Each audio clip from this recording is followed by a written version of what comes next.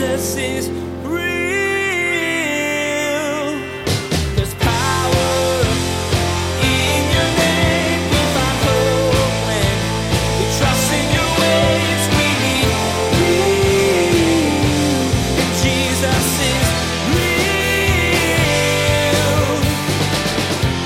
God could absolutely receive infinite accusations against me. Because I'm fallen. I've made a million mistakes. But God, knowing all these things about me, still redeemed me. Jesus still died in my place. All the things that I deserved punishment for, God gave to Jesus instead of me. And God justified me. Even though I have been infinitely wrong, Jesus stood in my place. And that's the gospel story. The enemy has plenty to accuse everyone of. You've made mistakes, just as every other person has. And Satan has plenty of ammunition to take before the throne of God. And he will too. The Bible reminds you that he is the accuser. But as Pastor Daniel shares today, it doesn't matter what the enemy brings to God if you're covered by the blood of Jesus. You're not guilty of anything Satan says. You've been redeemed. Now, here's Pastor Daniel in Romans chapter 8 as he continues his message. Have your questions answered.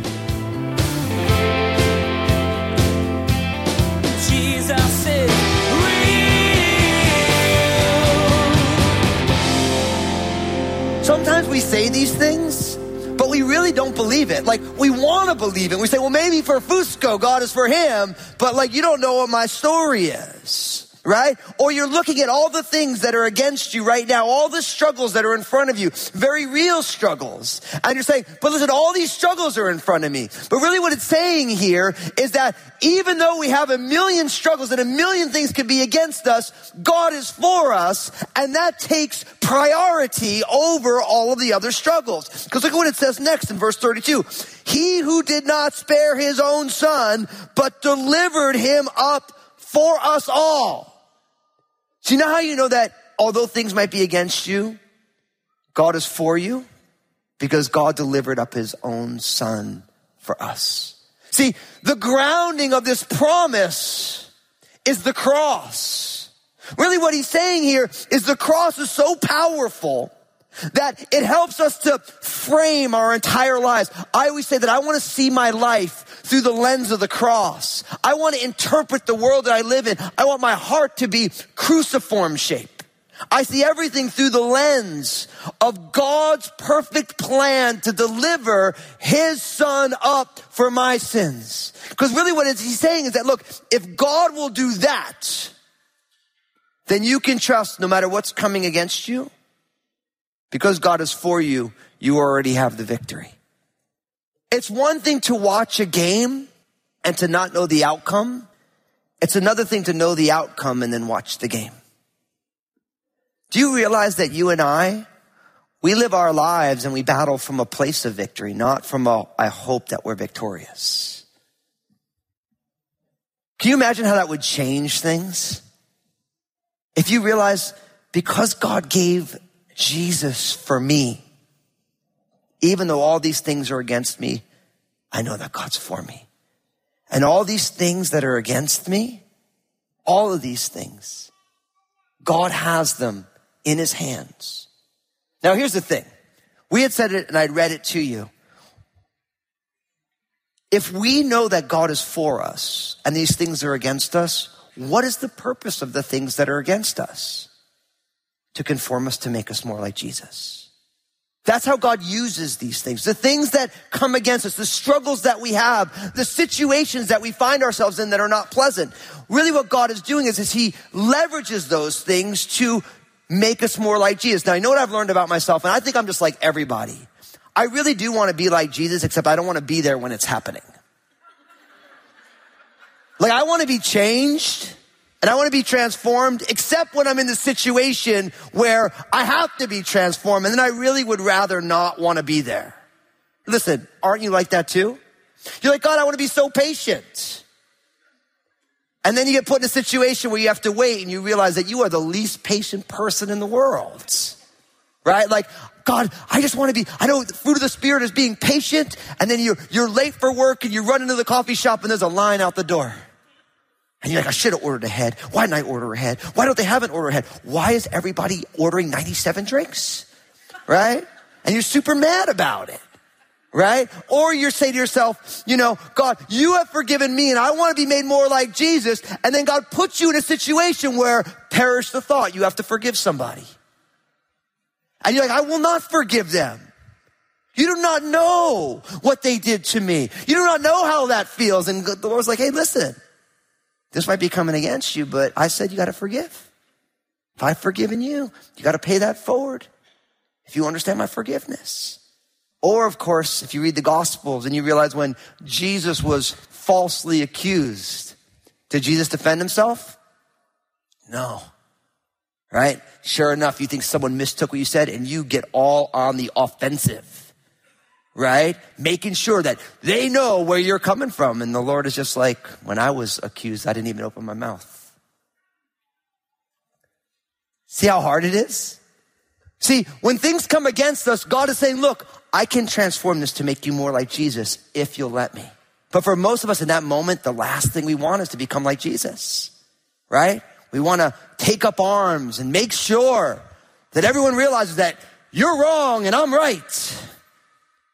But when you do that, you short circuit exactly what God is doing.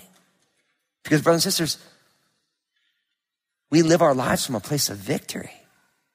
Not just hoping for victory. So if God is for you, what's really against you? Everything that happens, God leverages, transforms to make us more like Jesus, which is who we really want to be like. Now, I took verse 32 and I related it to the last question, the second question in verse 31. But now look what happens when I take verse 32 and I relate it to the question at the end of verse 32. Look what it says. He who did not spare his own son, but delivered him up for us all, how shall he not with him also freely give us all things? I'd say the third question this way. Can God be this good? Can God be this good? You know what he's saying? He's saying, look, if God sent Jesus, delivered him up, didn't withhold him, gave him for my sins, how shall God also not with Jesus also give me everything else that I need to be sanctified? See, here's the thing. Do you really believe that God is as good as he really is? Do you believe he's that good? See, Paul is saying, if God will give Jesus to die on a cross for me as a rebel, for you as somebody who's rebelled against God, if God would give him who is the most value to God, Jesus himself, for you, then how will God not give you all the other things that you might need on this journey of life to be grown up, to be transformed? This is called an argument from the greater to the lesser. If God will give you Jesus, and that's who you really need, then all the other things you need, why wouldn't God give you that? If he's going to give you his own son, why wouldn't he give you everything else as well? So you know what I believe? I believe that for many of us, we have forgotten how good God really is. Do you realize that God is the personification of all things that are truly good? Goodness is the fruit of the Spirit. God is good all the time. And all the time what? God is good. But do we really believe that? So you know what happens? I think what happens is that for many of us, we come to know Jesus and we realize how good God is. But then we spend enough time in the body of Christ and we kind of become like spiritually entitled brats, right? Where we begin to think that God owes us something. And it reminds me of this story. Remember that story that Jesus tells in the temple where there is a tax collector and there's a Pharisee? And the tax collector in the presence of God is beating his breast and saying, Lord, have mercy upon me, a sinner. And the Pharisee is like, yeah, I'm just happy I'm not like that dude over there. And Jesus said, which one of these guys goes away justified? So you know what goes on? When you first come to know Jesus, you realize only a good God could save me. But then you spend enough time within the body of Christ that you forget how good he is. And we begin to start thinking, God's not doing me right now. God's not taking care of my situation the way I think he ought to. You know, I was thinking about this in regards to, can God be this good? Now, when my mother passed away, I was 21 years old. My mother was 49. And it was kind of a brutal 2 years when she was sick. And I mean, you know, the technology has gotten so much better now than it was 20 years ago. And so we went through some really horrible situations. But I didn't know the Lord when my mom passed away. And I didn't really understand it either, but I wasn't mad at God when it happened because I didn't believe in God. So I was just like, well, this is the way life goes and whatever. And, you know, and this is what it is. And then after I came to know the Lord, I had the most amazing thought. The amazing thought was, I can be mad at God for giving me 21 years with my mom, or I could thank him for the 21 years I had. And what I realized is that I could have very easily been very upset. I can't believe God would do this to me. I mean, why would you do that, God? But what I realized is actually God was really awesome to me to give me my mom for 21 years.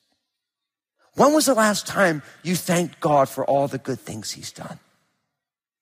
When was the last time, instead of saying, God, you did not do it right by me, you said, God, I want to thank you for what you have done? See, that's a subtle difference, but it really boils down to your understanding of the goodness of God.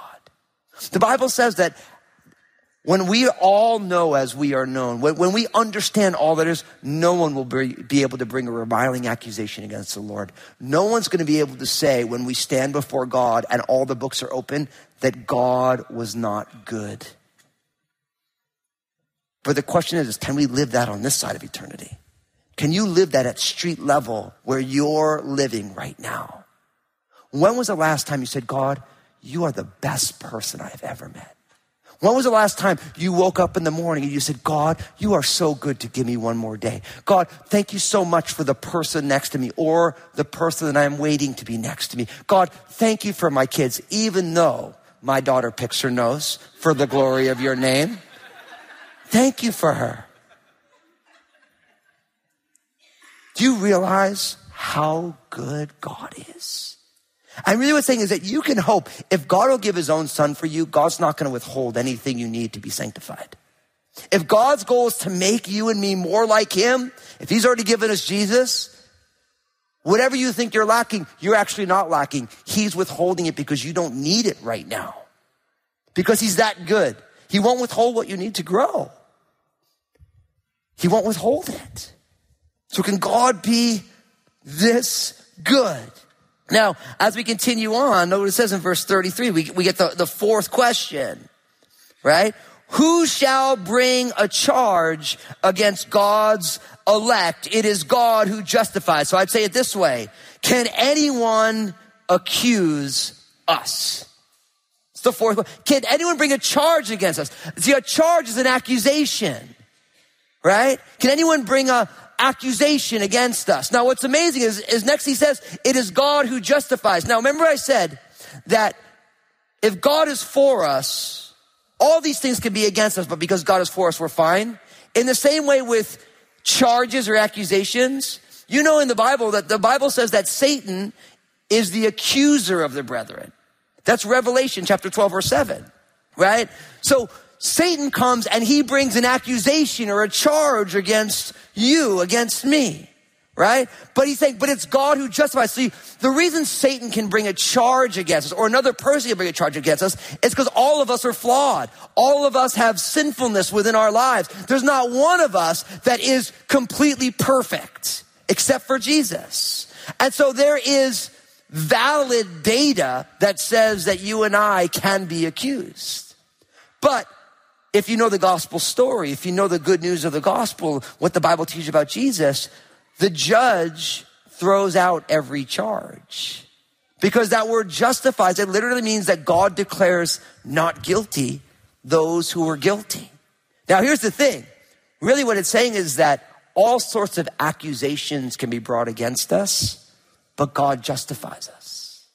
Now here's the thing, and this is something that as a church, our staff talks about this a lot, but this is such an important principle. I want to make sure you get this, that in each one of our lives, there is a gap between what you expect to happen and what you actually experience. So there's expectation on one side, what you hope to happen, and then there's the experiences that you have. And in the gap, right, between what you expected to happen and what actually happened, each one of us gets to fill that gap. right? We, by ourselves, up to you, you put something into that gap too. How do you bridge the gap between what you expected to have happen and what you experience, right? Now, what we've learned, of course, is that really you put one of two things in the gap. You either put suspicion in the gap, you put accusation in the gap, or you put trust in the gap. But here's the thing, when you put accusation in the gap, you tear down a relationship, because that's what Satan does. He's the accuser of the brethren. Satan's job is to tear down relationships, to destroy intimacy. But when you put trust in the gap, you build up a relationship. And here's the thing, every single one of us does that with all sorts of people every day. You expect one thing, you get another thing. What do you fill the gap with? Here's what I'll tell you. If you fill the gap with accusation, suspicion, you're actually living out the fragrance of death in this world. Accusation is the ethics of hell. It is the aroma of death. How often in our marriages do we put suspicion or accusation in the gap? How often in our relationships do we put accusation in the gap? How often, instead of hoping the best about somebody, we insert the worst possible motives into that? On our jobs, at our schools. See, what this is teaching us is that, are there reasons to put suspicion in the gap? Sure, because everyone's sinful. But guess what? Satan tries to put accusation in the gap with God, and God says, throw that out of my courtroom. Why?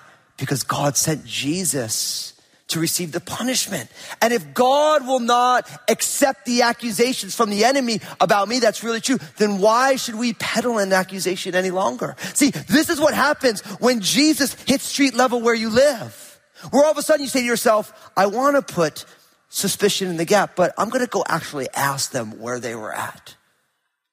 Because what I've found is that whenever you ask somebody about something you're putting suspicion in the gap on, they'll almost always tell you either A, that's not what I was coming from at all. That wasn't my heart at all. I'm so sorry you would think that. No, this is what I was trying to do. And you find out that actually what they were trying to do was beautiful.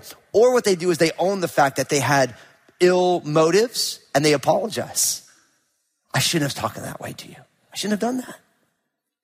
And either way, guess what happens? The relationship gets built up either by us realizing that someone is trustworthy and we're pretending and we're treating them like they're not, or somebody isn't being trustworthy, but they're owning it. And you see how transformational that is?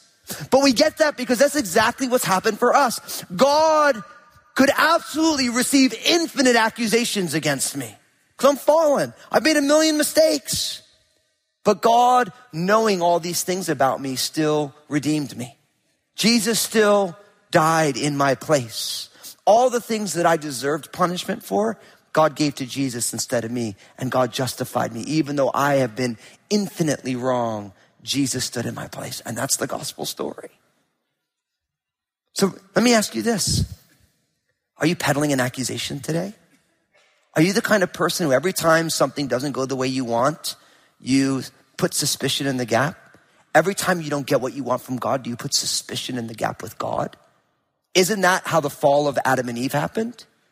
God said you can eat every tree of the garden, all of it, except one, the tree of the knowledge of good and evil. And the serpent came and said, hey, Eve, so what are we eating today? She's like, hey, I can eat anything I want except for that one tree. The serpent said, oh man, you know why God doesn't want you to eat that tree? Because if you eat of it, God knows you'll be like him.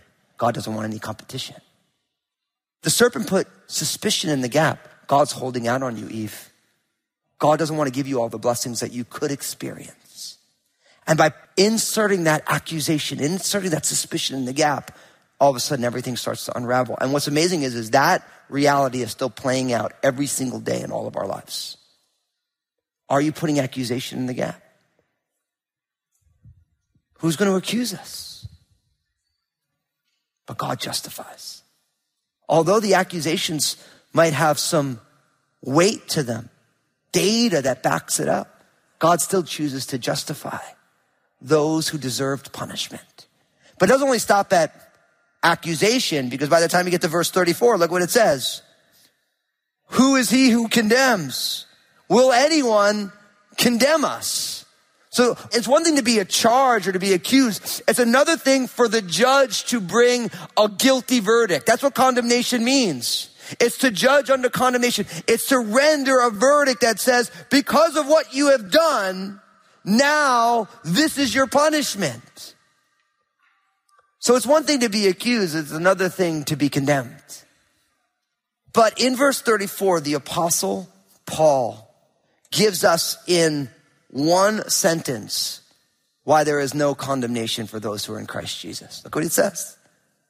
It is Christ who died and furthermore is also risen, who is even at the right hand of God, who also makes intercession for us. Now, I want you to circle verse 34 in your Bible, because in one sentence, we understand the good news of Jesus. First, it says, it is Christ who died. The reason no one can condemn the person in Christ is because Jesus was condemned in our place at the cross. So the cross becomes the centerpiece. Jesus was condemned in my place. That's what the cross means. Every time you look at the cross with the eyes of faith, you realize that what I did put Jesus there. People argue for history. Who killed Jesus? Did the Jewish people? Yes. Did the Romans? Yes. Did you and I? Absolutely. All of humanity joined together to crucify Jesus. I was there and you were there as well. Jesus died to forgive us of our sins, but he didn't only die on the cross, he rose again on Resurrection Sunday. Why? Because death couldn't hold him anymore. He wasn't deserving of that guilt. Death couldn't keep him. Death had to give him back. It's kind of like when someone gets a home run in the opposing team's ballpark. They don't want to keep that ball. They throw it back. In the same way, when Jesus died, death couldn't keep him. Death could have kept everybody else, but not Jesus. He rose again. But not only that, then it says he is now seated at the right hand of the Father. This speaks of Jesus' ascension into heaven and his exaltation in the heavenly places. I know the right hand of the Father is kind of a strange term, but because the majority of the population has always been right-handed, the idea of the right hand is the hand of strength. So like if we carried swords, you'd have your sword on your left hip because you were right-handed, right? Now for those of you who are left-handed, it doesn't mean that God loves you less. Right? God loves wondrous variety, but you're in the minority. And so if the majority of the people would have been left-handed, it would say that he's seated at God's left hand. Does that make sense? So the phrase, it's like he's seated at the hand of power, right? That Jesus has been exalted. And not only is he seated at the right hand of power in his exaltation, but it says he makes intercession for us. So Jesus is there standing in the gap for you and for me, that God's will would be done in our life.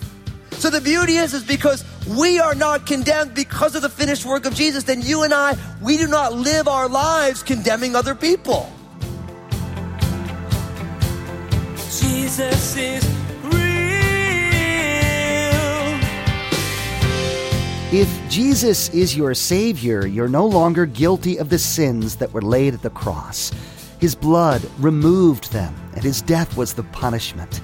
In God's eyes, you're pure.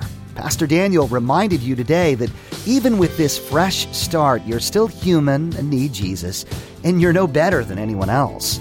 Don't approach unbelievers from a place of pride. Remember that you've been saved, and share that hope with them. Hey everybody, this is Pastor Daniel, and I want to be honest with you for a moment. Life is messy, and the hard reality is, if it isn't messy for you now, it will be, and it probably has been in the past. Did you know that you can still thrive in tough times? It's true, you can, but only through the power of Jesus. That's the purpose behind my book, Honestly. I want you to know how to keep living your best life in Jesus, no matter the circumstances of your life. You can find out more about it and get your own copy at JesusIsRealRadio.com.